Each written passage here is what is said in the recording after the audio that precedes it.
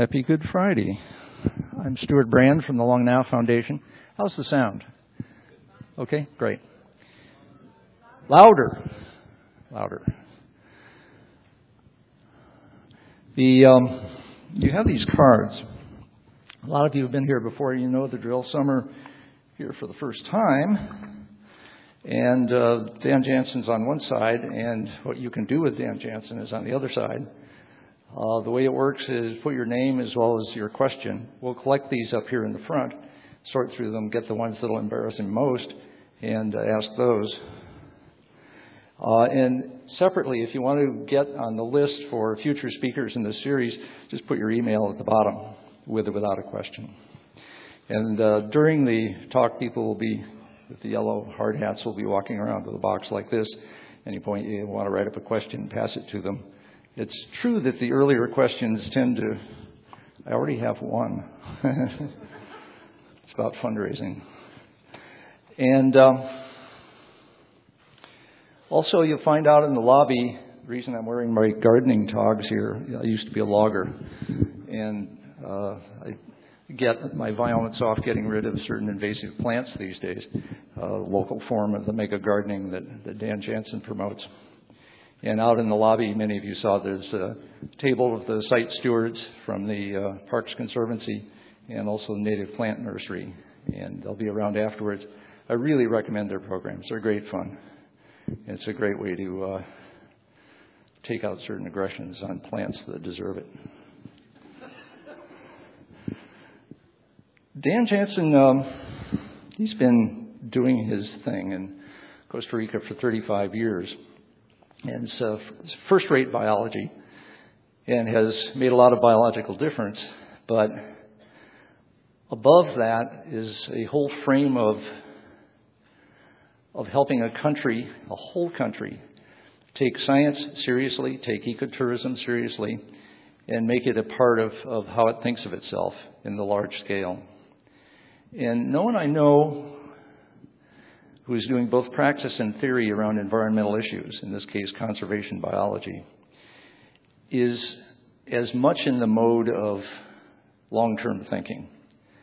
Most of the environmental action is kind of emergency. We're trying to save habitat, we're trying to head off invasives, we're trying to make a bad situation slightly less bad and hope for the best. What Dan does is basically say, good. Having done that, what about the next few centuries and millennia? And how do you manage that? And that's what he does better than anybody, Dan Janzen.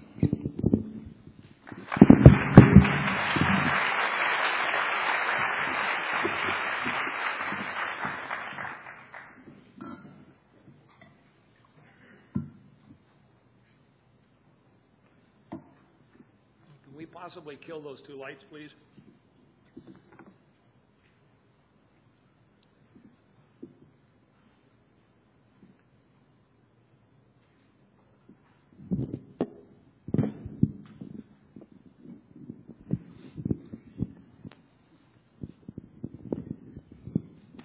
Now, if you could take this statement and burn it into your conscious operating hard drive, we could just go home. Because really all I'm going to do today is say that. Now, we have had 40-odd, 50-odd now years of focus on the lose it part, the sort of crisis response that Stuart just mentioned. The barbarians are in the village. The bell is tolling. The red flag is up. Grab your bow and arrow and, God, do something to save things now. It's a very human response to things going wrong. Species are going extinct. Ecosystems are dropping out. The world is becoming contaminated. There's too much this. There's too much that. That's where all the focus has been. And what my observation about people is that they only respond to that if the village is really being attacked by barbarians. All the rest, they sort of become aware and say, yeah, I know about all that. And then they don't do anything. So my focus is on how do you get people to do something with respect to that over there? And I think it's by screaming that the world is going to pieces isn't the way we get people to do things. what I notice is that people hang on to and develop and invest in and think about the things that they use that are useful to them. That's obviously a very selfish sort of way of going at the world, but that's what people do. That's Homo sapiens. So my question is, not that piece over there, which we already all know about. Everybody in this room knows about that part. How do we connect this part here to that part up there at the top of this slide? In such a manner that the remaining wildland biodiversity that we've still got is still here 1,000 years from now. Because that's the real goal. All the rest of it is window dressing. All the rest of it is decorations on the petticoat. It's the real substance is that that's still with us 1,000 years from now. At least that's the goal that I set out for me, and Winnie sets out for herself. She's sitting out there somewhere in the dark. Now, when you start talking about this kind of thing, yes, we can be theoretical, but very frankly, I think one is a lot more effective, and I certainly feel a lot more effective, talking about the specifics of a place. So we're going to drop into a place. And everything I'm going to say tonight is about a place. The Área de Conservación Guanacaste in northwestern Costa Rica. If we were talking about Angola or Kenya or Indonesia or northern Australia, the nouns would be different, but the verbs would be pretty much the same. Okay? So here's where we're going, is right there. And to give you some sense of scale, San Francisco and the Bay Area to Berkeley would sort of fit in that yellow polygon. Okay? This is Nicaragua here, Lake Nicaragua right there. That's Costa Rica, Panama there, and then South America off there at the bottom end of that up there. Okay? To drop down to sea level, here's the Pacific Ocean here, the beaches. You go across the flat coastal plain, up to the mountains in the center, over the top, and then down into the Atlantic on the other side. Drop down at sea level, get right down to it. There it is. Those are the mangroves, there's the ocean. Get even closer to it. Here's the mangroves. We go into that dry forest behind it, and this is what it looks like close up. Now we go inland from there. And this sweeps up in elevation to the clouds on the top of the ridge here. And on a cloudless day up there on top of that ridge, it looks like that. And then we drop down into that forest. It looks like that. And we go over the other side, and it rains all the time. Okay. In this sweep, we've gone from Arizona to Maine to Washington to California. Now, inside that sweep, there are 50,000 species of fungi. There are 100 and whatever it is, a very large number, let's just call it, of insects and spiders and all their relatives. There are 960 different kinds of vertebrates. Many of them are little things like this mouse, and then there's a few big exotic things like this spiny porcupine. And then there are people doing things, and what the people are doing in this case is looking at an interaction, which is right there on the ground. And if we look at it a little closer, it's a large snake having a lizard for lunch, and that is an interaction. And then if we look closely on the lizard right there,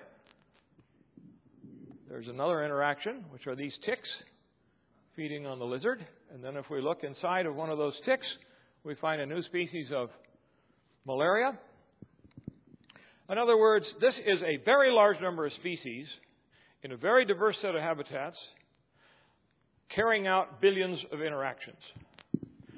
And you say to yourself, well, yeah, that's quite a package. You know, well, it's 2.4% of the world in terms of species, in an area the size of the greater San Francisco and the Bay Area. That's also as many species as there are in all of North America north of the Mexican border. You say, wow, that's pretty hefty for a national park. That's a really impressive national park with all those nice things in it. That's wrong. And I don't want you to think that way. What I want you to think of it is this. That's 235,000 species of crops. They're not in nice rows. They're not in bags. They're not in boxes. They don't have labels on them. But there's 235,000 species of crops in that garden. That's out of the world's 10 million or so. And, of course, the question then becomes is how do we keep these crops in the game for the next 1,000 years? This is obviously a made-up word, but it refers to a very interesting phenomenon. What are these? These are 9,000-year-old spear points. You are sitting, listening to me, like I'm standing in front of a fire in a little village telling you what I just saw when I went on my little trip today over the ridge to the valley on the other side and came back. You are sitting in the Pleistocene. You are sitting here 25,000 years ago, listening to me tell you a story, a member of your village, and this is what I found out. We are acting, thinking, culturally, genetically, the same animals that made these spear points. And since that time, we've had gardens, in the very literal sense, as part of our behavior, our culture, our social organization, our way of doing things. So instead of saying, gee, how do we get people to believe in national parks? Let's recognize that we have a social phenomenon already which encompasses a wild area. Now, all we have to do is change the label on the wild area so that it becomes, by its label change, then a friendly, happy member of our society. And it'll still be there then 1,000 years from now, as long as there's a society 1,000 years from now. What are the crops in this garden? Now, the first set I'm going to show you are sort of ho-hum, but I want to get us started thinking this way. If I gave out little pieces of paper and I said, write down the crops in the wildland garden that we can build with, you would come up with many of these. I say that as a partial apology at the beginning. What is this a photograph of? This is two people happy to spend $500 a day to stand in the hot sun taking a picture of a termite nest. Okay. I mean that. I mean this very, very literally. What is that? You say, well, that's a book for a bird guide for the birds of Costa Rica. No, that's fertilizer for the ecotourist crop. And if you think that's hyperbole, the ecotourist crop in Costa Rica is worth more than the combined coffee crop, banana crop, and cattle crop together. And Costa Rica is the number 2 banana producer in the world.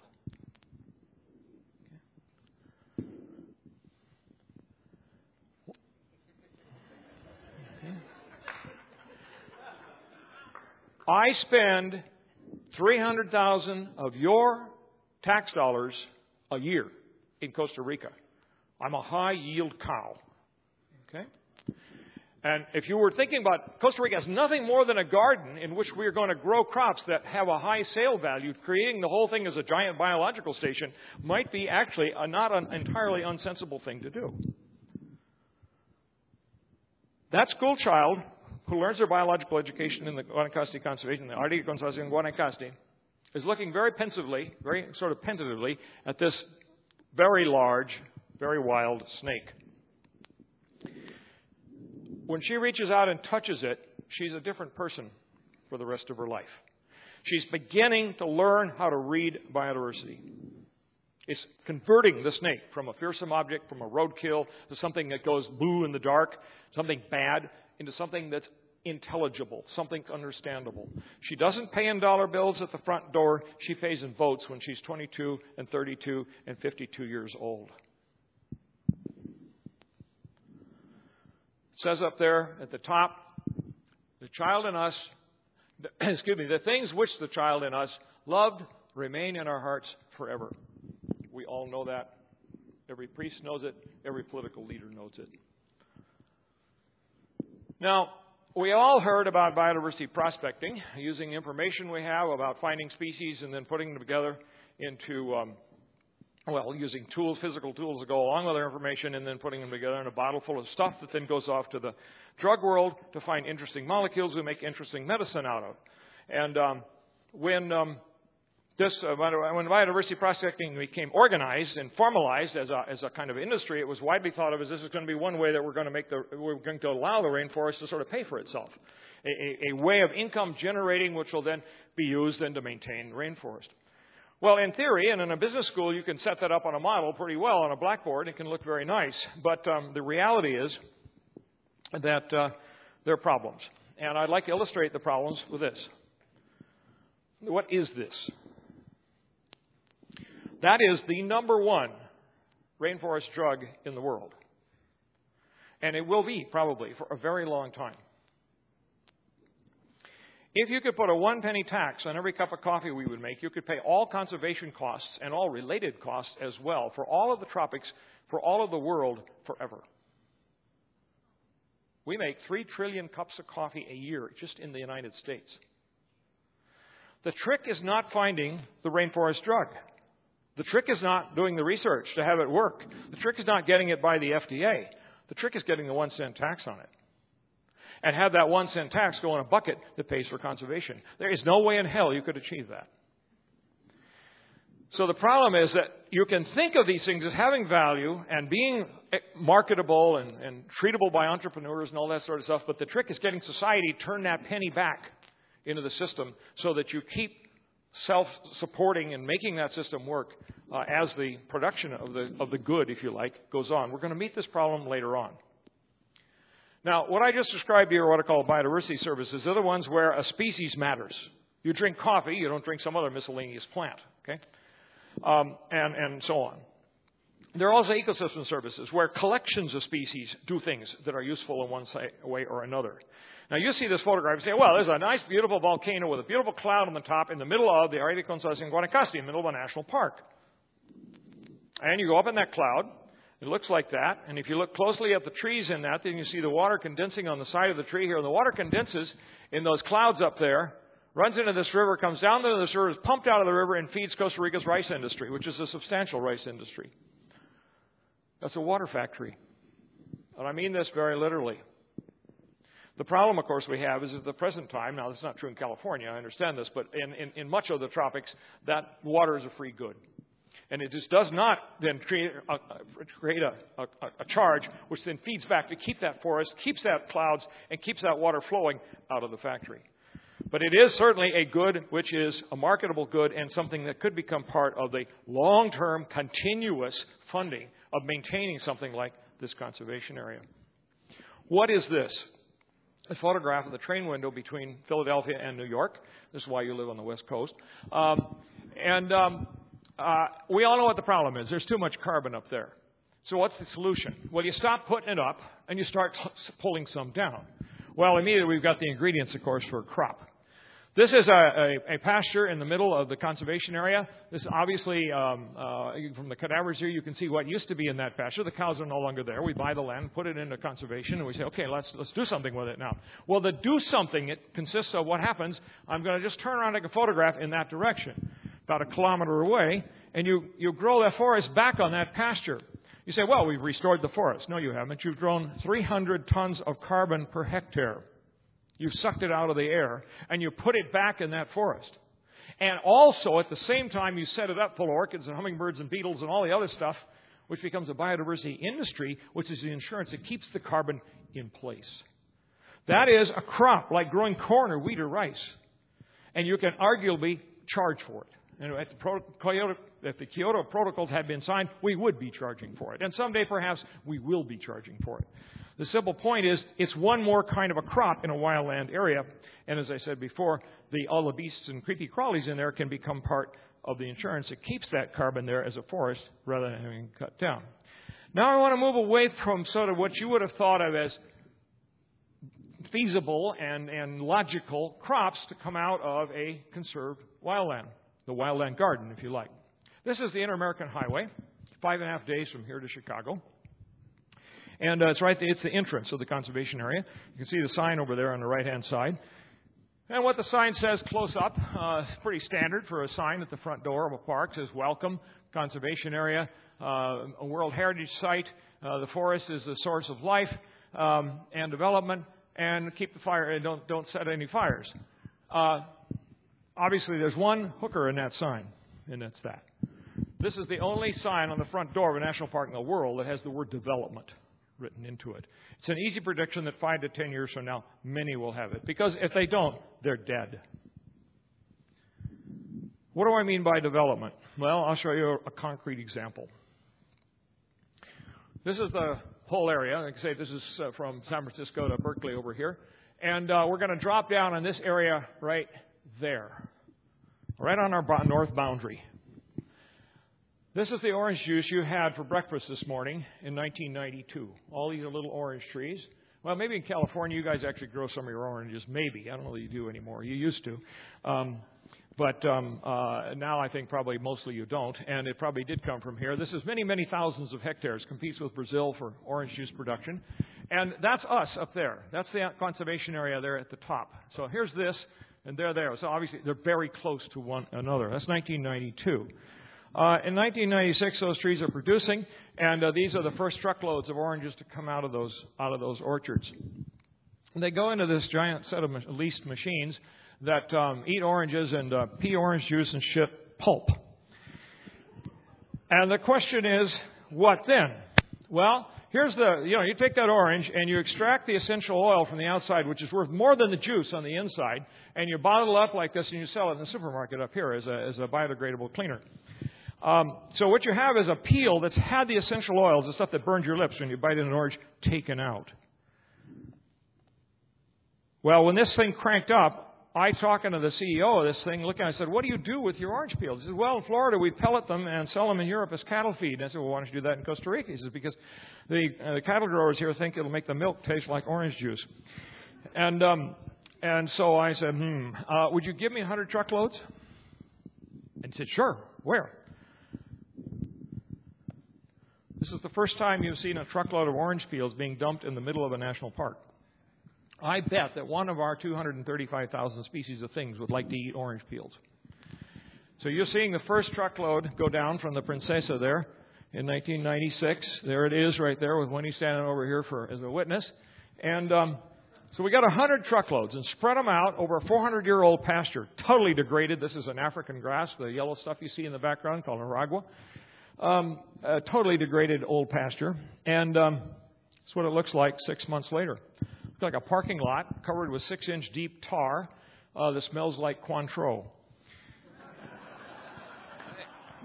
And it looks pretty horrible. You wouldn't think about doing that in your national park. Try putting that in the middle of Yosemite and see what people's reaction is, right? You think pretty horrible, and it's about a jillion fly larvae in there churning. 18 months later, it looks like this. There's not a trace left. There's a deep loam soil on the top. All the grass is gone, dead, and broadleaf plants have replaced it. That was the experiment. I didn't know what was going to happen. That was the experiment. And the work crew is this. These are fly larvae that normally feed on fallen, rotten fruit underneath trees in the forest. They came out of the forest, found this giant fruit crop, and went to work. And really what they are is like little plows. And they're aerating this stuff all the time so the fungi and the bacteria can do their job inside. And that's really the trick to the biodegradation that takes place. So, we went out and picked out another big area. And now we're not doing experiments. Now we're doing management. Pick out a site that's got 23 plant species, most of which are invasive things from Africa and Europe. No topsoil left and no forest regeneration going at all. A disaster, okay? These are chunks of land we bought with the concept of restoring the forest, but you look at it and you say, oh my God, how are we even going to get started? Well, that's what we picked out as a site. This is 1,000 truckloads of orange peels in the middle of a national park. Okay? And as you saw before, this is the exact same photograph 6 months later.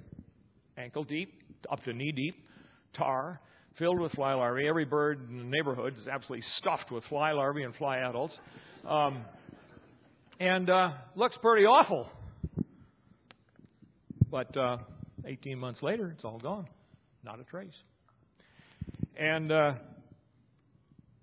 we go ahead 4 years where we are now. This is 4 years, and this is, you can see, this is taken 2002.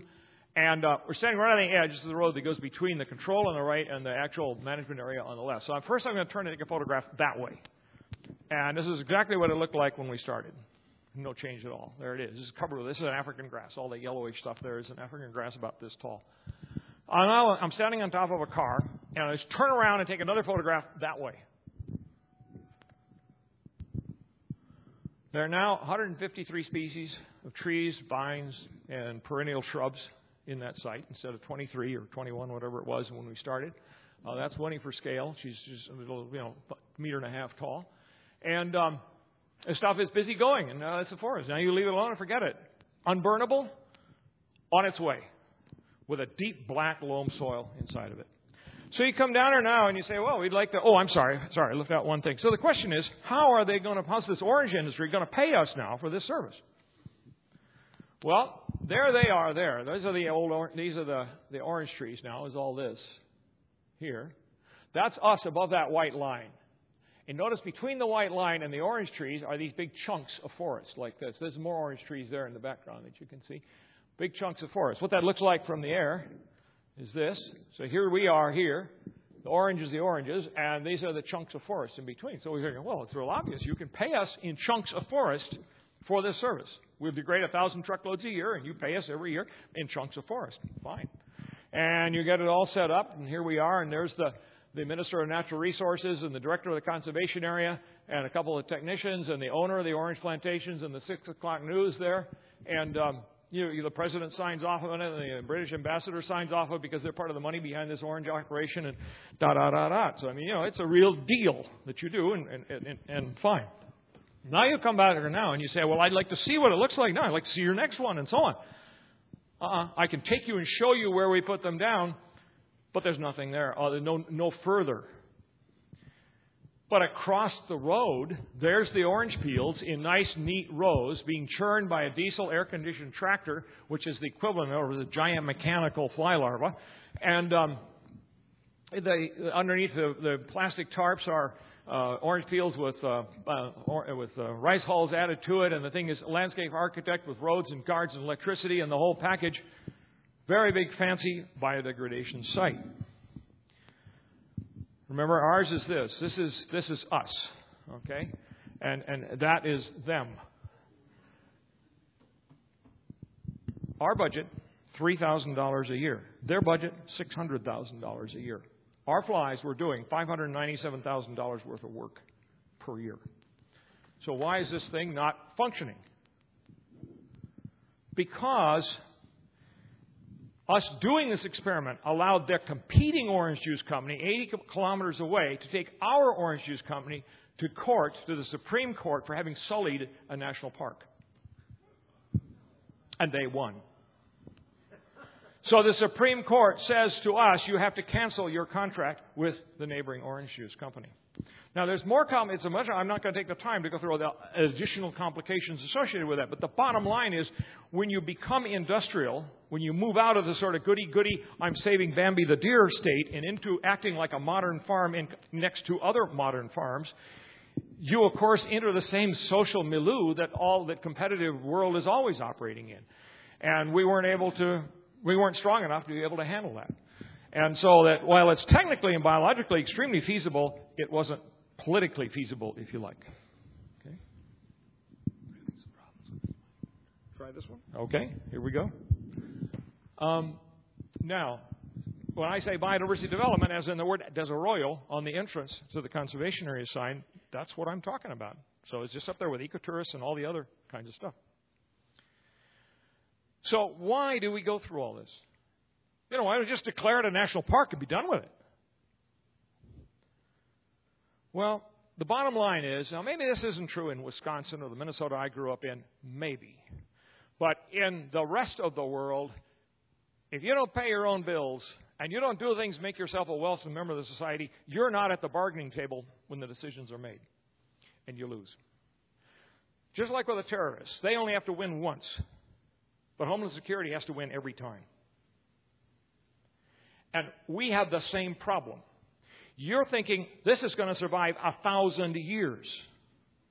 It can't go bankrupt any one of those 1,000 years. So you've got to set this thing up in such a manner that it isn't depending on the whims of a politician. It's not depending on the whims of Congress at some time. It's not depending on the ups and downs of Silicon Valley.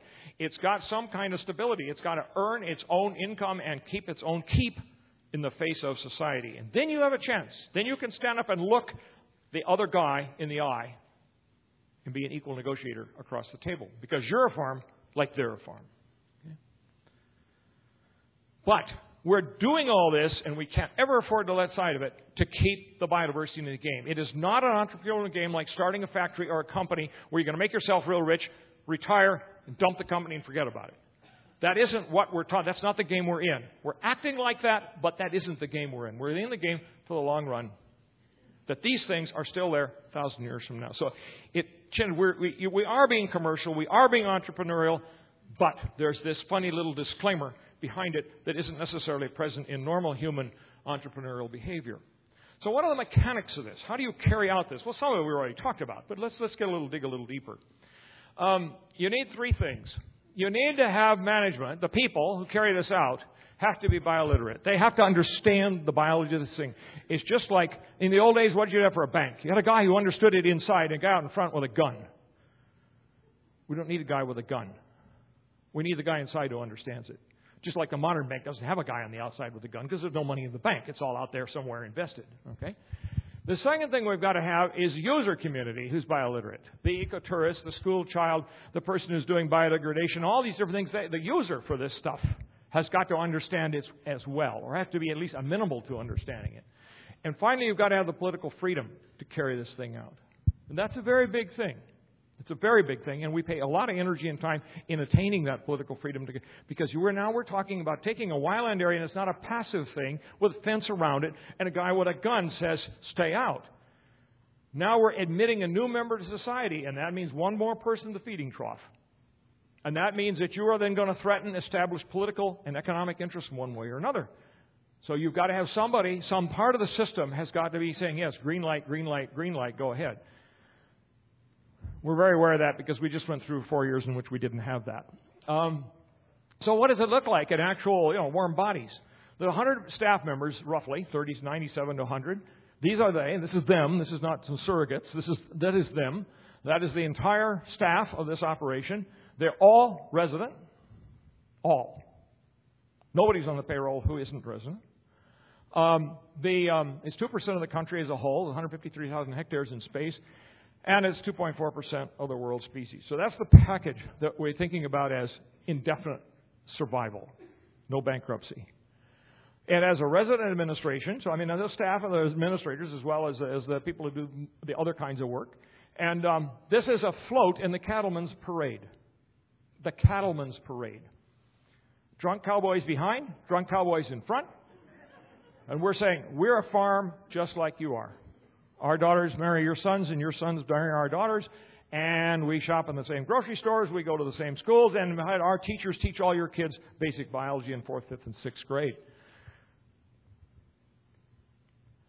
And we produce these people from the machete swingers and the dishwashers and the truck drivers and the people who were doing what you and I think of as working class and lower middle class jobs in that agricultural countryside. Instead of bringing in people who've been trained from the outside, you spend the money on training people up through formal classes like this for these parataxonomists or through apprenticeships themselves, attaching somebody literally to somebody who already has been through that process, and then they learn. You take him off the chainsaw and teach him how to raise caterpillars in plastic bags. Okay? And you produce the next generation. This is not a setup. This is real. That's a parataxonomist row. That is not her daughter. That's somebody else's daughter playing at putting leaves in bags. But what is she doing? She is seeing adults carry out a respectable job and take home a real paycheck for doing an honorable kind of thing called biodiversity management instead of all the other things that are role models in the system. And out of 500 of those kids, you'll get the next ministers or professors of biology. Now, what does it really cost to do this? In hard dollars, okay? So we started this whole thing, and that's a big we, but it started in 1966 as a little national monument. And the cost up till this time has been $48 million in total. On a per hectare basis, it's $314. On a per species basis, it's $200. And on per there are 4 ecosystems. On that, it's $12 million. So that's what it actually costs. You have to buy it off the shelf. That's the kind of money you would have to have, and that's what we've raised to make this sort of thing happen. There's 7,500 donors, a number of you in this room. And then, of course, there's been earned income of one sort or another, the gate at the front door and all that sort of stuff. The cost to finish this thing forever, and by forever I mean quite literally, to keep this thing now a self-organized, self-running, self-feeding system indefinitely, for this kind of a size staff, not saying you couldn't have more, but for a minimal, functional, high qualified staff, we're looking at another, basically, $16 million. That's what it's going to cost, and frankly, that's what I'm trying to raise the money for. And that piece of paper you got out there, and the other details where to send your checks. In all seriousness, that's the kind of money has to be put together, one big check or a whole lot of little checks, to finish this thing, so that it's still there 1,000 years from now. because all the rest of the machine is in place. Now, what I want to do, you've seen now in this, whatever it's been, 35 minutes or so, a sort of a smorgasbord of different activities that have taken place over the last, say, 15 years in the sort of development of putting together this thing. And each of those things in there, the fire control, the parataxonomist, the biological education program, each of those different things has had a start and then grown and exploded out of that. And I want to now present one start and explosion that's taking place literally right now in the system, or a new explosion that's coming out of this thing. And it relates to this word up here called inventory, which is setting up all those 235,000 species so everybody can use them any way they want to.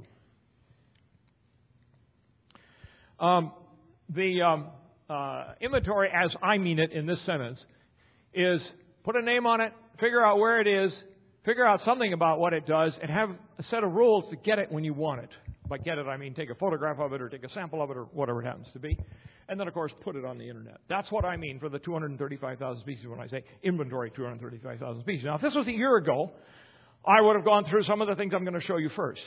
But this is not a year ago. This is now. And there's been a transformation in my understanding of where we are technically in the world and what options are now available to carry this whole giant step further. And it looks like this. That's the basic loop. You know, you find the bug out there, you put him in on a table, you take pictures of him, you gather information about him, you put him into a computer and it goes out into somebody's head 235,000 times. That's what we're talking about as a basic process. And of course, it produces huge blocks of data with collateral information stuck on it, specimens and sequences and photographs and all that by the billions. Now, that might sound like science fiction. That's going on right now. We're not anything new yet here. This is still there. It's right here in my laptop computer and other people's. And you go on a website and you can put a name in and you can get information. And you say, well, we got a species page about one of those 235,000 species. It's really the same thing on the web as it is just ripping a page out of this field guide. And so far, we're still on very familiar ground. And you get in the species page, it looks like that.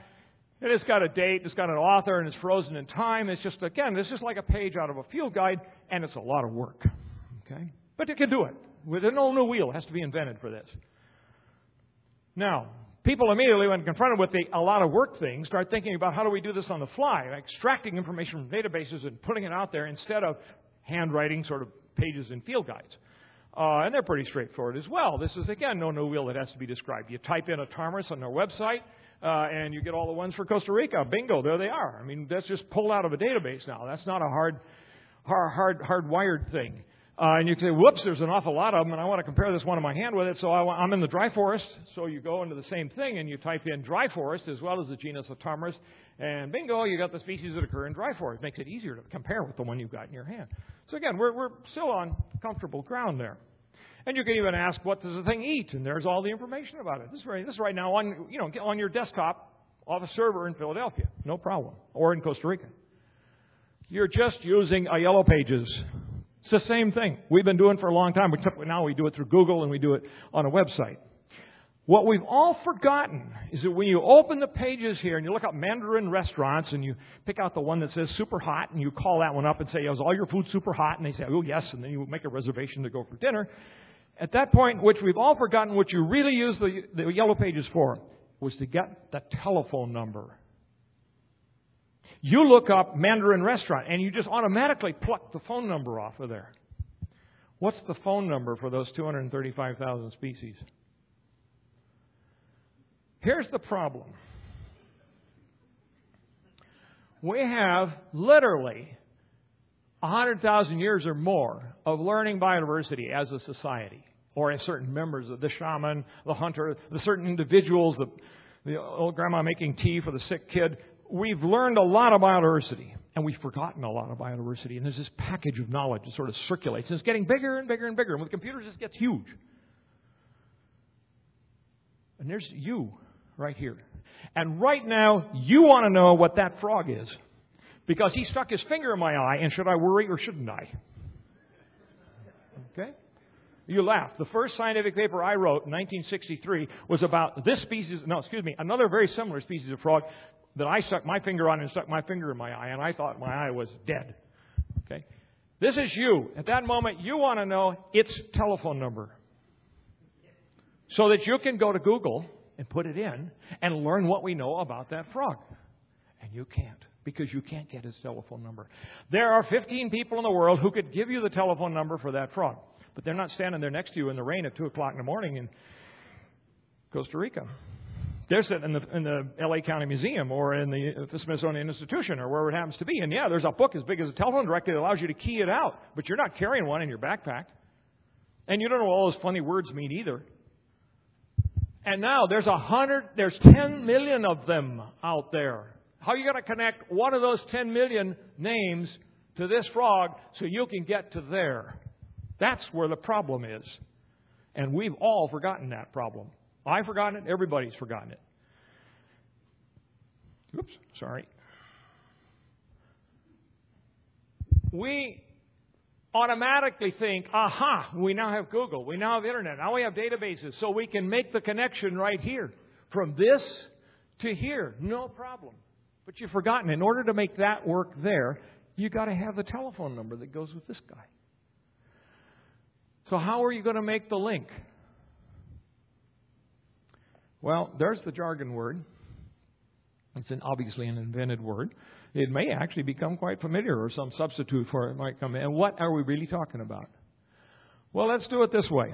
Here you are on your spaceship, and you're landing. And you're going to land right there in the ACG. You look out the window of your spaceship, and very literally, you're looking at 100,000 species. And I mean this literally. That's not hyperbole. That's a photograph in the middle of the ACG, looking out the window, and there's 100,000 species in that photograph. You step out of your spaceship into this forest, and there's 300-400 of them staring you in the face right there in front of you. Every one has had a name, a telephone number, for the last 50 to 150, 200 years.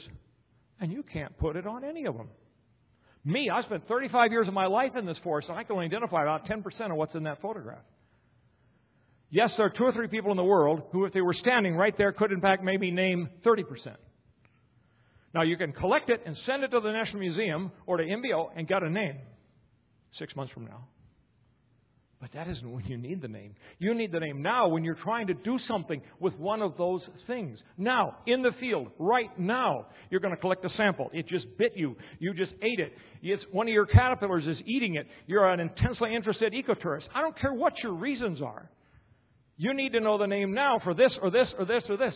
And you can't do it. I don't care how much knowledge there is in that monastery on the top of the hill. I handle light in the forest. 300 to 500 species of moths sitting on this sheet. I can identify every single one of them. And I'm one of maybe 3 people in the world who can. And if this is your light, I'm not going to be standing there by your side to help you know what this is and this is and this is and this is. If you want a sample of them or you want to do something with them or you want to collect a liter of them to send off to Merck to see if they've got an interesting drug in them or whatever. You're stuck. You can't read nature. The whole damn world is blind. It's effectively bio-illiterate. Yes, there are this 0.00001% of us as priests who can read a little tiny fraction of this. But the rest of the world is illiterate. That's the solution. A gadget you buy for nothing, or it's given away for free. You carry it in your back pocket like a comb, something like that. We could put the telephone numbers for 30 million species in a chip the size of my little fingernail. It costs nothing. Okay. Take a leg off the bug, stick a leg in the gadget. 1 minute later, one sequence, i.e., one telephone number for a penny. Buy it in Radio Shack or get it for free. That is where the solution lies. And I would argue that is what's going to keep these things alive in the long run, is allowing people to view the forest as a library full of readable books. Because at the present time, it's like a person who's illiterate looks at a library as nothing but a lot of nice firewood stacked on shelves. Okay? The idea came from this guy over here.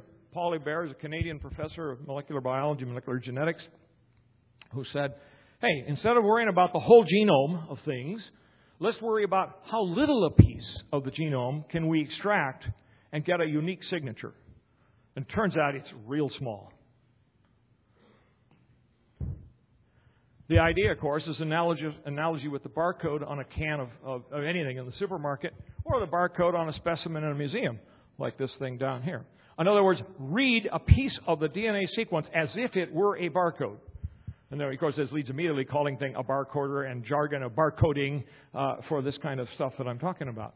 What gene? This is a mitochondrial gene in an animal called cytochrome oxidase 1, CO1. And you take this little piece right here, which is 1,500 base pairs long, and slice a little piece out of that, and there's enough information in 300 to 600 of those 1,500 base pairs to tell every species in the world apart.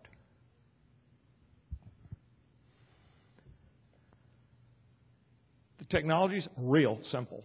Plastic tube, a label in it, take a leg off, drop it in the tube, FedEx it to Paul in Canada, and a couple hours later, for $10, you have a name. Think about that for a moment. Next time you got a beetle in your backyard, it's eating your rose bush, you want to know what it is. You think how much money and time and effort it takes to get the people in Sacramento or the people in the Smithsonian, in Beltsville, to give you a name that you can plug into Google to figure out what it's really doing. Okay? And this is just starting out. This is what one of those sequences actually looks like. Here's the base pairs along here like this, A, C, C, G, G, T, T, A, blah, blah, blah, like that. And that's the signature I'm talking about. Just takes a small piece of that sequence to tell these things apart. So does it work? These are the bats of Southeast Asia. The length of this line is how different this little set of 3 individuals of this species are from this set of individuals, 4 individuals of that species are. So that's a 2% scale up there. So here's 2%, 4%, 8, 6, 8, 10, 12. So this set of species is 12% different from that set of species on that little sequence. You can tell all the species of bats of Southeast Asia apart with nothing but a little piece of skin. Just a little piece of skin. The birds of North America, same thing. There are about 2% which are confusable. Little plovers that run up and down the beach that you can't tell apart in about 16 other ways as well. Some of those are confusable. They're only 1 or 2% different amongst them. But the vast majority, you can tell, pull a feather out of an airplane turbine, you know immediately what it is. These are Saturniid moths of Costa Rica. Now notice there's a whole batch of them are all the same right here. Those are all individuals of the same species from different parts of Costa Rica. Just give me a leg. For hundreds of species of Lepidoptera, for $10, a couple hours, I can tell you what species it was. Sounds like magic, it sounds like science fiction, and it was science fiction. It's not anymore. Now, granted, we don't have to use sequences to identify everything. I mean, we all know what a bird book is, and you see, you don't have to have a feather off a bald eagle to know it's a bald eagle. You think, okay? Now, just wait a minute. I mean, you know these are white-lipped peccaries. I don't have to have, but there's nothing else in the world that looks like a white-lipped peccary, so there's no problem. You don't have to get a piece. But what if you're looking at a piece of jaguar shit and you want to know what it ate? You get 2 hairs off one of these guys in the jaguar shit, put it through a sequencer, aha, it ate a white-lipped peccary. Okay. Now, when it gets down to things that don't look so distinctive as peccaries do, say, like this genus Otomers, you say, well, oh heavens, if you give me that and then you give me the butterfly, I can go down here, I can pick out the one that it belongs to. No problem at all. Mm-hmm. Would you have guessed that this and this are the same species? Would you have guessed that this and this are the same species? Would you have guessed that that pink thing there is the same as this yellow thing over here? No, you wouldn't have. But the sequences would have told you immediately. So like, well, okay. There's some nice cases. But really, most butterflies look like, different butterflies look like different butterflies. Uh-huh. How many are there in that photograph? Tell me how many species there are in there. Okay. There are only 3 people in the world, me being one of them. And these all live in my backyard in Costa Rica. And in this genus, I don't know what it is. It's 300 or 200, some enormous number of species. They all look just like this. From Argentina to Mexico. You can know all apart with sequencing. Now, just to show you how dramatic this sort of stuff can be, and the bald eagle example I mentioned a moment ago, this is a very common butterfly. Everybody knows it in Central America. South Texas to Argentina. If I turn you loose with a butterfly net in Panama, Canal Zone, now, for half an hour, what is 200 people in this room, 100 of you come back with one of these things. I mean, they're everywhere. It's just a garden, roadside thing, visits all the flowers. Everybody's in it. It's had a name for 225 years. The Strapney's full grid. Museums are full of them. drawer after drawer, and totally boring, nothing interesting about them. It's all one thing. Fine. This is a box full of them, mounted upside down, so you can see what the underside looks like. And there they are, one animal. You sequence that box, actually 460 of them out of that box, from one place, the Guanacaste Conservation Area. There are 1, 2, 3, 4, 5, 6, 7, 8, 9, 10 species in that box. All hiding under one name for 225 years. One of the best known widespread butterflies. That's like me telling you that there's 12 species of bald eagles. Okay. Now, I'm not saying there are 12 species of bald eagles. I'm simply saying that this hid from everybody. Now you say, oh no, those are polymorphisms, or these are just genetic groups, and those aren't species. For heaven's sakes, how do they? Well, if you take and line them up to what the caterpillars look like for each of those groups, look at that. They're all different. But you see, most people don't have the caterpillar. They just have the adult flying around. And the adults are dead on identical. The caterpillars obviously are different, and they eat different food plants. This species goes from South Texas to Argentina. You tell me how many species of Astrapes fulguratia there really are. When you get 10 of them in one place. Okay. Now, to do this kind of magic, what do you really need? We need a global sequence library, something that allows us to, we get the sequence from the bug, and you compare the sequence against a library of sequences to know which one it was. Where are we going to get the library? Turns out, what are museums? Now, I've grown up all my life thinking of museums, depositories for specimens that we study and we work with, and all that, the references for a lot of stuff and things. It never crossed my mind that you could build a course like that sequence out of all those pickled and dried specimens sitting in a museum. You don't have to have them frozen at minus 70 degrees, pickled in absolute alcohol, and treated this way. Just ordinary old museum specimens. Just go down the shelf, chip, chip, chip, chip, chip, chip, like that, and build your sequence library. And in fact, the big museums are now starting this literally as we speak. 2 weeks ago, the Sloan Foundation in New York just put a $600,000 grant into the Smithsonian Institution to set up a secretariat to carry out this process. Not to fund the process, but to carry it, to make sure it happens with workshops and community people facilitating and all that kind of stuff. To build that library up there. So that when you get this thing in your backyard, you have something you can compare it with. And you say, well, wait a minute, there's 10 million species out there and we only described 1 million of them. Yeah, but you know what? 99% of the species you will deal with in your life, in all the kinds of things you might do in the world, are already sitting on a museum shelf somewhere. If we just get that set into a sequence library and then build the rest of it as time goes on. Okay. The second thing we need is to miniaturize what is sitting in Paul Hebert's lab and a jillion other molecular biology labs around the world now, the machinery that you use to do the sequencing. Right now it's 2 tabletops worth and a half a technician. In other words, how do you take that and squeeze it down into something the size of my comb? Okay? That's technically doable. It's just there hasn't been the motivation to do it. Okay? But that has to happen. That miniaturization process has to happen to get the gadget that everybody has, so 6.2 billion people are carrying in their back pocket like a comb. So the one time a week, the one time a month, when biodiversity actually matters, they could read biodiversity. And you say, well, who cares? Who cares about identifying all these Chrysomelid beetles and all the little slugs and all that kind of stuff? You will care when your 4-year-old daughter eats one. You will be very concerned at that moment. When you put your hand on one and it stings you and your hand starts to swell up and you wonder, am I going to die or do I just gut it out? At the moment it's eating the tree in your backyard. At the moment you think it's an invasive species of aphid introduced from Russia by a bioterrorist. At that moment you will care very much.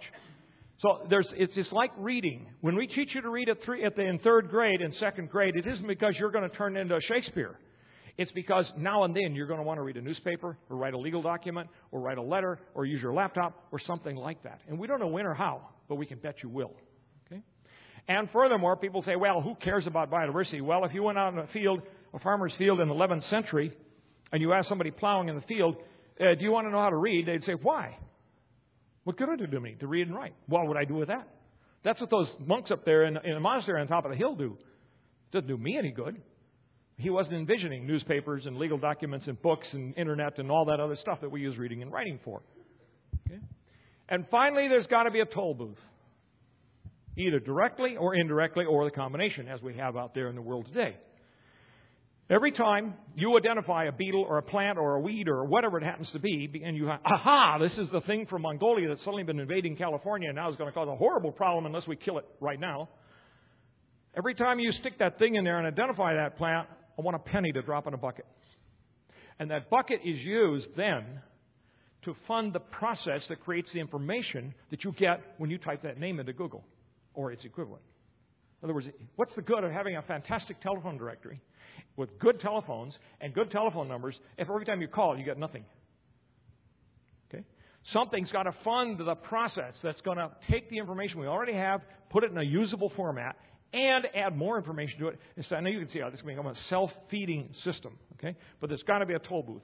And that's not me. That's some entrepreneurial type who can think and understands that part of the world and builds that into the system. Remember the cup of coffee? We could pay every single conservation cost in the world if you could put a 1-cent tax on. If there had been a 1-cent tax built into the cup of coffee from the beginning, we'd be home free. Okay? And of course, there has to be somewhere to call. That's what you get with a toll booth. Okay?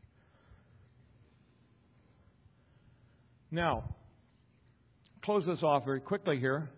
What I'm calling, and I've been talking to you about in the last, say, 10 or 12 minutes, is what I call bioliteracy, the ability to read biodiversity. And I think the relationship of bioliteracy to the relationship between wild biodiversity and people is going to go and can go the same way that literacy has been among people.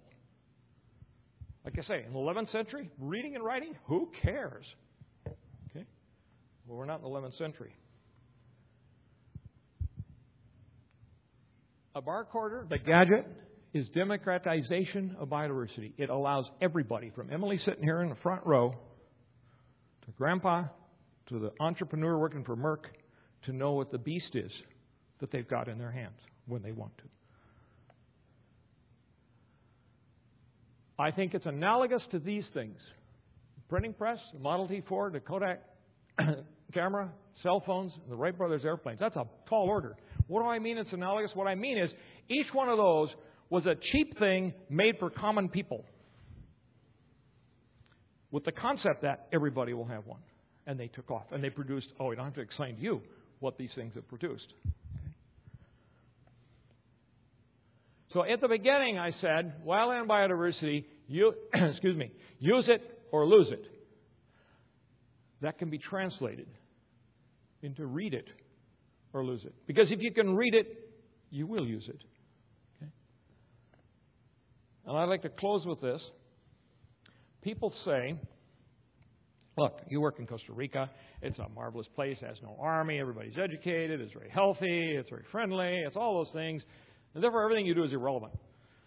Because you've got this nice little cocoon in which you can carry out. The Guanacaste Conservation Area, the Area Conservation of Guanacaste can flower and blossom and be entrepreneurial and self-contained and teach people and hire locals and be resident-owned and all that kind of stuff. But that's irrelevant. Because, you can't do that in Venezuela and Angola and Thailand and you name it. To run across all the disaster cases across the world. My argument is this. The Wright brothers did not pick a blizzard in January in Minnesota to try to fly their first airplane. Okay. Their goal was to show that you could go 300 feet without killing yourself. Once somebody did that and did it repeatedly, the rest of society took that and built it. Okay. What we're talking about here is the Wright brothers airplane. Thank you very much.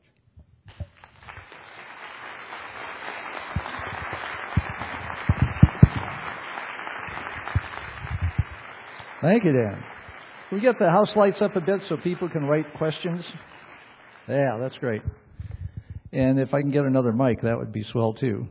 While Dan gets a drink of water, I'll just mention that next month, the second Friday, we will be back here at Fort Mason, but over in the conference center with David Rumsey, who's done magical things with maps. He's become one of the world's great collectors of American maps, and has technologically figured out how to make them fungible and flexible through time. And it's called Mapping Time. It'll be an amazing talk. Fortunately, one of Dan's friends came up with a question before the talk. This is from Rich Bennell. Are you here? Where's Rich? Everybody's pointing somewhere. There he is. Oh, yeah. Generally, when I call your name, just stand up so we can see who the questioner is. There he is. Okay. He says, does all this fundraising stuff interfere with your entomological research? And is it worth it to you? Whoops, I got to have that thing. Yeah. This is not actually a planted question. This guy is obnoxious, and he asks me these kind of questions each time I meet him. Okay, so it's. I didn't know what it was going to be, but I knew there would be one of those questions. Back in 1985 and 86, when Lenny and I embarked on this sort of thing, we were just as hardcore ivory tower as anybody in this room. And for us, the forest was a nice place that we went to and did our stuff in. And that was somebody else's concern to do this kind of stuff. And I won't spend a half an hour going through the process that made the transformation. But as part of the transformation, we found ourselves standing in a big meeting in the UN one day. And it just sort of hit me between the eyes. And I found myself saying to all these well-dressed people at tables with crystal and water in the tables and so on, look, we have spent 35 years of our lives creating a stack of literature, if you like, about science this thick, 350-odd publications. We could take the next 35 years of our life and do it again. And all the things that we're encapsulating in this stack of literature won't be there. This becomes an archival historical document describing what was. Or we can make the active decision to basically stop 90% of that and do what this project, if you like, that I've been describing up here for the last hour, along with a whole bunch of other people. And we decided at that point that we just made the decision in a very explicit way. We dumped 90% of our research. Winnie put her finishing up her PhD on hold, waited till we had a political election in Costa Rica and we couldn't do anything, and finished her thesis at that time. And we just said, okay, yes, this is going to interrupt a huge chunk of what we love doing, but yes, it is more important because the Nature Conservancy and the World Wildlife Fund and UNESCO and the Fish and Wildlife Service and the National Park Service and all the other people who do this as a career, as a profession, is not enough. We have to get out of the ivory tower. I know this sounds like a campaign speech, but it's not meant to be one. We have to get out of the ivory tower and join forces with that process that they're in. And that's what we did, in total naivete, not knowing anything other than we had to do it. Because otherwise, we're in this ridiculous situation where we're going to spend the rest of our lives doing another gorgeous set of papers and winning awards and being applauded and all this kind of stuff, as we had been, and then it's all gone. There's nothing there anymore. And so if you're being hardcore economist on it, you can say to yourself, no. Put your time into making it live forever, and then think about all the other people who are going to then study it and do things with it. And what they will produce will be vastly bigger than what we can do ourselves, just the two of us, in the next 35 years of our life. So that's the answer to Rich's question. Yes, it does interfere, but we don't think of it interfere. We think of it as a trade-off. You do one or you do the other. And this was, in fact, worth it. And we still feel now today, even when we get real depressed and real discouraged, it is, in fact, worth it. Brian Fisher. What examples exist that demonstrate that increased use results in increased conservation? Let me read the question again. What examples exist that demonstrate increased use in your sense? Use in my sense. I want to be careful here. There are all kinds of use, obviously. All the cases that I mentioned up here, the orange peels, the tourists, the children, the researchers, that's all use in my terminology. And being able to walk into a wildland area and read everything that's there, that's use. It leaves footprints, but that's use. So you ask what? Well, just to start off with, the $48 million that it's taken to build this conservation area and protect a block of species equal to all of North America is all created by that use. Without that use, this wouldn't exist. So that's the first that's a concrete product. Costs $48 million. You can put it right on a per species basis. I can't remember the numbers anymore that are in that figure, but they're in the handout that you've got. But if you say, I'm going to buy it off the shelf, you can put a price tag on it, and that use is what gives you the money to do that. Because that money would never come forth as just protect this as it's pretty. Now put a fence around it, and there it is.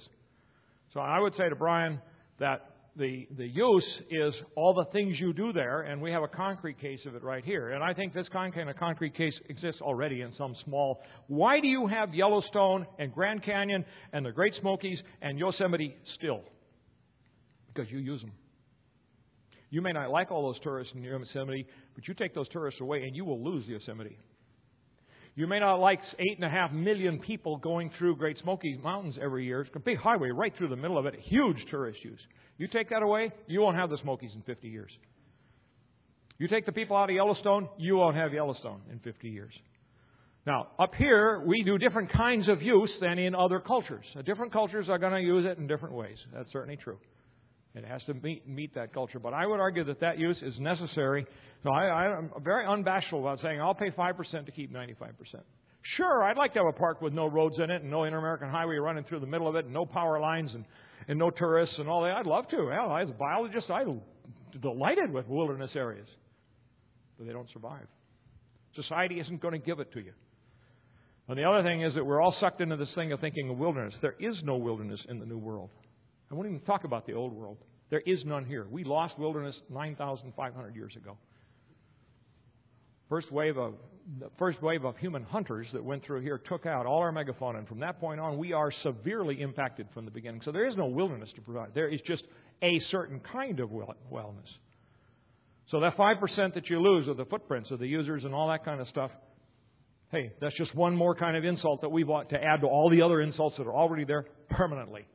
You're never going to get your ground sloths back. You're never going to get your gomphotheres and your glyptodonts back and all the things they did. Remember, there were animals walking around here that weighed twice what an African elephant weighs. Right here. They're still down there in the La Brea tar pits. Our people took them out. It's like going to East Africa and machine gunning the elephants. It's no different at all. So I would argue that the use that we now do is what's keeping our wildland areas in game. And if we don't jack up the use, like I'm talking about here, to be a diverse portfolio of use, you're still going to lose at the bargaining table. If the only thing Yosemite's got to offer for it is it's a pretty place to have your picnic, you are going to lose it someday. I'll make that as a wild-eyed prediction. But like I said, with terrorists, they only have to win once. And you've got to win every single time. And that's a no-win game. A couple kind of technical questions on the barcoder approach. The COI gene, this is an anonymous question, was chosen. How was the COI gene chosen as the best gene to be used for the barcoder? And someone also asked, what would you find? This is Rolf. Is Rolf here? There's Rolf waving his hand shyly. What would you find if you put human samples in the COI test? How diverse are we? I'll answer the last one first. We're not very diverse. At CL1, we all fall out pretty much, apparently. You go to GeneBank and get human samples, it turns out that we are pretty much all one animal. So at that level, we're just like blue jays or some other thing that just is basically one monomorphic population. Now, it's not to say there isn't genetic differences across populations of humans. Of course there is. But on the CO1, and why I should have explained maybe is that CO1 in your mitochondria is what handles your oxygen respiration. Virtually everybody who breathes oxygen has the same gene. Now, how was the CO1 gene chosen? It was done arbitrarily, to the best of my knowledge, my understanding it was done arbitrarily because there are other genes you could have used as well. The trick was to pick one and try to get that sequence from everybody, from every species, from many, many, many species, rather than use just gene for that one, and this other gene for this one, and another gene for that one, and now your gadget's got to be able to read 3 or 4 or 5 or 7 genes. So it needed to be one gene that you get the sequence from everybody, all the different species on, and the second thing is it needs to be a very common gene. And your mitochondria, you have multiple copies of your mitochondria in every cell in your body. Whereas nuclear genes that are in the nucleus of your cells is just one copy in the center of each cell. So you're limited by it, but you have jillions of mitochondria. So when we make a mummy out of you, or we pull a hair off, or take a little piece of skin, there's a jillion copies of this thing, and so it makes it easy to get the copy to read out of. Now, that's true for other mitochondrial genes also. And some other genes could have been used, but the point was to pick one of them and just a little piece of one of them and then try to get that from everybody. as opposed to trying to get the whole genome for a species, which takes a lot more money, a lot more time, a lot more sampling, and so on. And you could do the same thing. If we had the whole genome for every species, you could do it with that. But you'd still only take a little piece for the telephone number. You don't need the Social Security number and all your credit card numbers and your street address number and all those other things to know it's you. Just one of those numbers is enough if you're using a piece of a sequence out of a DNA molecule.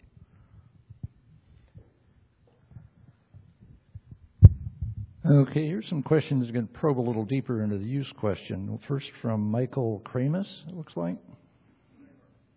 Right. What do you think of the tendency to patent nature? And I'll ask one repeat question from last night when we talked. What do you think about genetically modified organisms and how they play out both in terms ecologically and in terms of use? Well, those are two very different questions. Let's start with the first one, the patent one. Frankly, it's very far outside of my area of knowledge. I would say that patenting is a human artifact. It's a process that we invent as part of our society and entrepreneurial structure. And I'm certainly not as a sociologist. I'm certainly nowhere near have enough knowledge to speak about that like I can speak about the stuff I was talking about up here. So I'll waffle off of that question and say that I don't have enough understanding and knowledge to have a considered answer to the question of patenting versus not patenting gene sequences and related things of whole organisms and varieties and all that. I can see the logic presented by many people for patenting varieties of tomatoes and cotton and so on and so forth. I can see the logic in that, just like any other invention of any other machine. When you get down to patenting things that occur already in nature, I have the same queasiness that you do, but I don't have enough knowledge in that area to have a considered opinion, frankly. Now, the second one is more the question of GMOs, genetically modified organisms. I, like many biologists, come at this from a historical background, of course, that all of society is built on GMOs and has for a very long time. It's just that those GMOs were accumulated over a long period of time through many, many experiments by a slow process and done, shall we say, in manners that mimic the natural process of speciation and variety development.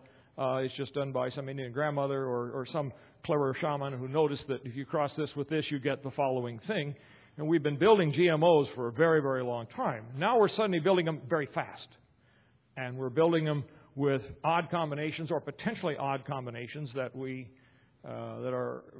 believe are rarely encountered in nature. They did occur in nature, but rarely. Now we have the potential to produce them much more rapidly. And so now we get into a very sticky, very difficult thing, because we are in a position where we could produce organisms which are, extreme nuisances, or more than nuisances, from the standpoint of invasive species, from the standpoint of disease organisms, from competitive organisms. That's all true. And on a case-by-case basis, I'm a cynic. I don't think we can stop them being produced. I don't think humans are willing to stop themselves, let's put it that way. So that I think the question becomes of what kinds of regulations are we willing to accept in our society to have GMOs appear at a more orderly manner under more controlled circumstances. And I'm not the person who is well versed in this entire set of law and international treaties and all the other stuff that would go with that to stand up here and give you an hour lecture on it. I share the queasiness about it, but at the same time I also am not as bothered about it. As a biologist, I'm not as bothered about it as, say, some people are, for whom biology is a little more magical, is a little less nuts and bolts kind of thing as it is as to somebody like me. And so I'm not perhaps as worried about GMOs as some people are, but I certainly wouldn't write them off as, we don't have to think about GMOs. I think we do have to think about them, but I don't have a sort of immediate gut reaction of no. Oh, I want to add one thing about GMOs. They're commonly touted as, but we have to have them to solve the major food problem in the undeveloped countries, the great starvation problem. That is nonsense. We already produce enough food to feed the whole world without a problem. We have a willingness to distribute problem, okay, which is very, very different than a production problem. And if you start making twice as much rice or twice as much cotton or twice as many peaches or whatever it happens to be, that won't solve this distribution problem. So in a certain sense, it's kind of crazy because we say, well, if India could just make twice as much food, India wouldn't have a food problem. It doesn't work that way. It doesn't work that way. The Green Revolution that I went through as a young man, hearing all about how that was going to solve all the world's problems, and of course it solved none of them because all we did was make another set of people big enough to eat all the real extra rice that was produced, and it came along with a host of other problems along with it. So that major thing that's always put out there is the GMO reason for doing things. I frankly don't find a very convincing reason at all. But anyway. Stephen Hill. There he is. How do you explain the relatively enlightened attitude of Costa Rica to conservation, ecology, biomanagement, and so on? And I might add, how does one get many Costa Ricas happening in the world, including even here? Well, let's go one. There's two questions again. Costa Rica itself is actually, well, like any country, is complicated for heaven's sakes. But there's a central aspect of Costa Rica that's missed by a lot of people. Spain colonized the New World. Spain and Portugal colonized the New World pretty thoroughly at a certain time, right? And it was Mexico, Guatemala, Bogota, and Lima. They're the big centers of colonization. And when you have Guatemala as the center, and you go south from Guatemala, you get to Costa Rica as sort of the outback in the most all possible sense of outback. It's like the North Slope of Alaska. It's as far from anything as it can possibly be. And in fact, Spain threw out Costa Rica at one point in its history. Literally said, we hereby disown you. You're not even a colony anymore. It doesn't somebody else took it from Spain. It's that you don't exist. And Costa Rica got on his knees and crawled to Guatemala City and begged, please take us back. Okay? They did. The point is that Costa Rica sat there as a hole in the Spanish Empire.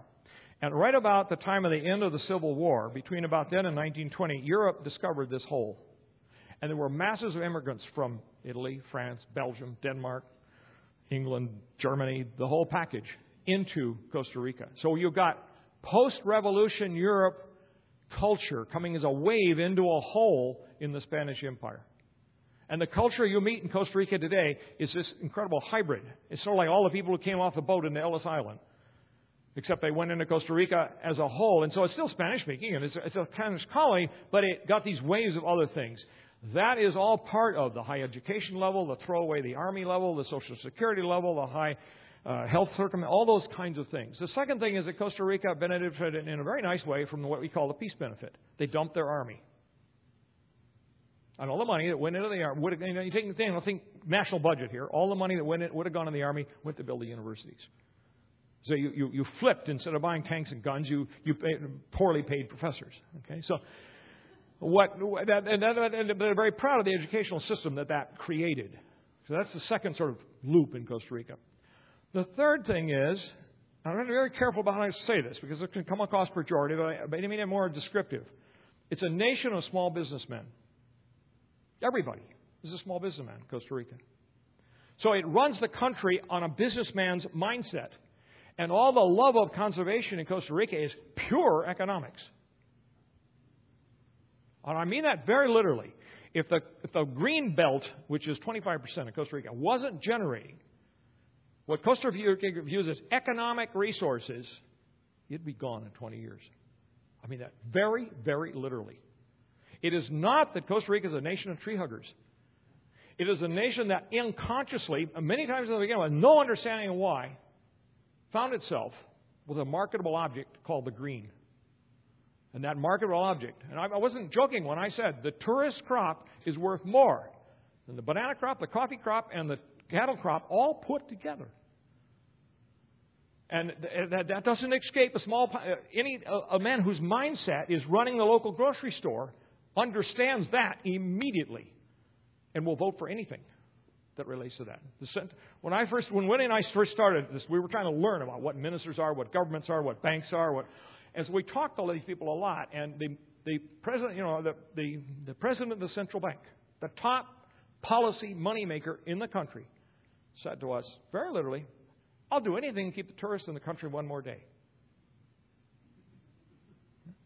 Well, if that means opening a national park, putting a road through here, putting a building over there, decreeing this to be a national park where people come and see and watch the turtles and eat in the restaurant and stay in the hotels in the process, I'll do it.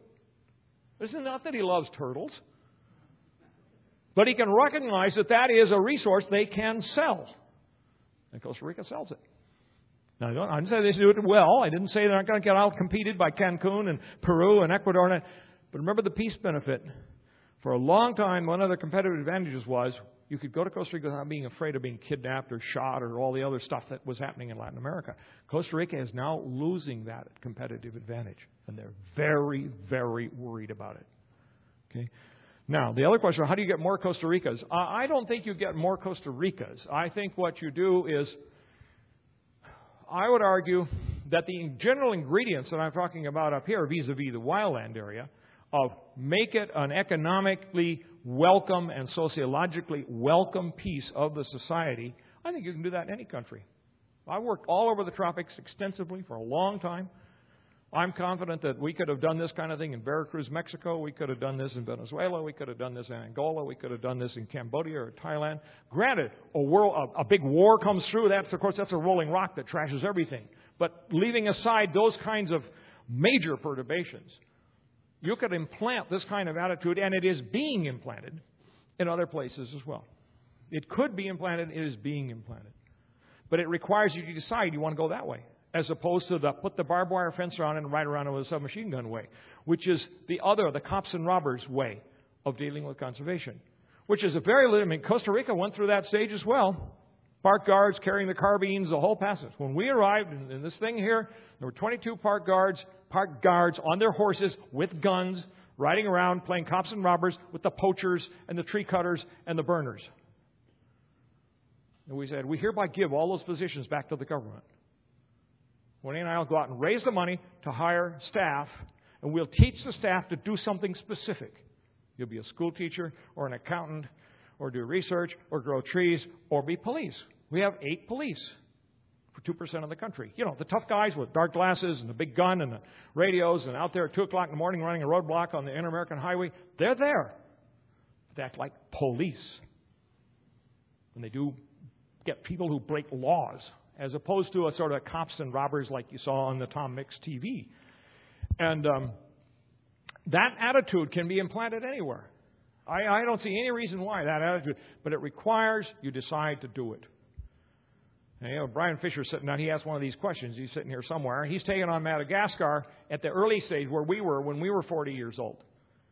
And what has to do is somebody say, okay, I'm going to do that. And not I'm going to win a prize by suggesting a new idea for Venezuela and then go to Colombia and suggest a new idea for Colombia. And then I'm going to go to Peru and suggest a new idea for Peru. And you just add to this mountain of consultancies and reports and documents and ideas and plans for conservation that's all over the world, created by basically middlemen in the conservation community who make their living off doing nothing. But you get to the end of it, and you look at it 20 years later, and nothing's happened. It's still a piece of forest with a guy riding around with a gun. Then a beautiful map showing it ought to be conserved, and there's all these other things that go along with the planning process, but it never hits the ground. So my argument is, yes, you can do it, everybody, but somebody has to decide they're going to make it hit the ground. And really, what do Winnie and I do? You say, are we the great white fathers who show you what to do? No. What we are is coaches and cheerleaders. That's literally what we are. We give respect and applaud and pat on the back the people who actually carry the 100 people and photograph. That's not a set-up photograph. That was a meeting. We had a sort of an inspirational cheerleader meeting, and I got them all outside, and we took a picture of the whole batch of them together. All we do is make them feel like, hey, somebody is telling us we can do this. And that's the role that we play. And that role can be played anywhere.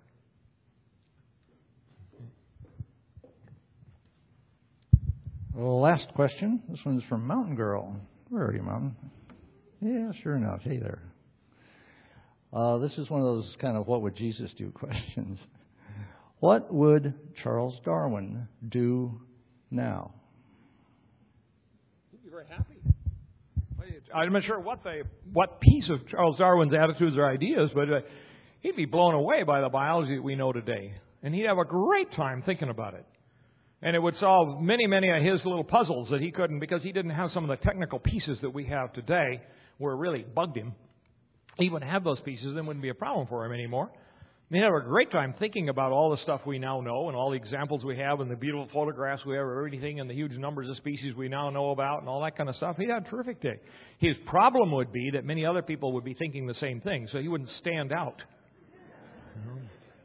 He wouldn't be such a sort of icon today, which is a problem we have in biology all the time now. Because every time you get a new idea, you say, "No, there's 50 other people who have the same idea at the same time." So it's you can't get the sort of emotional kick or the recognition from society kick that comes from the first person who thought of this idea and sort of put it out there in big letters.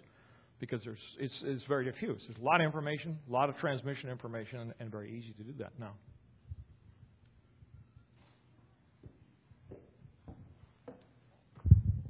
Thank you, Daniel Janzen.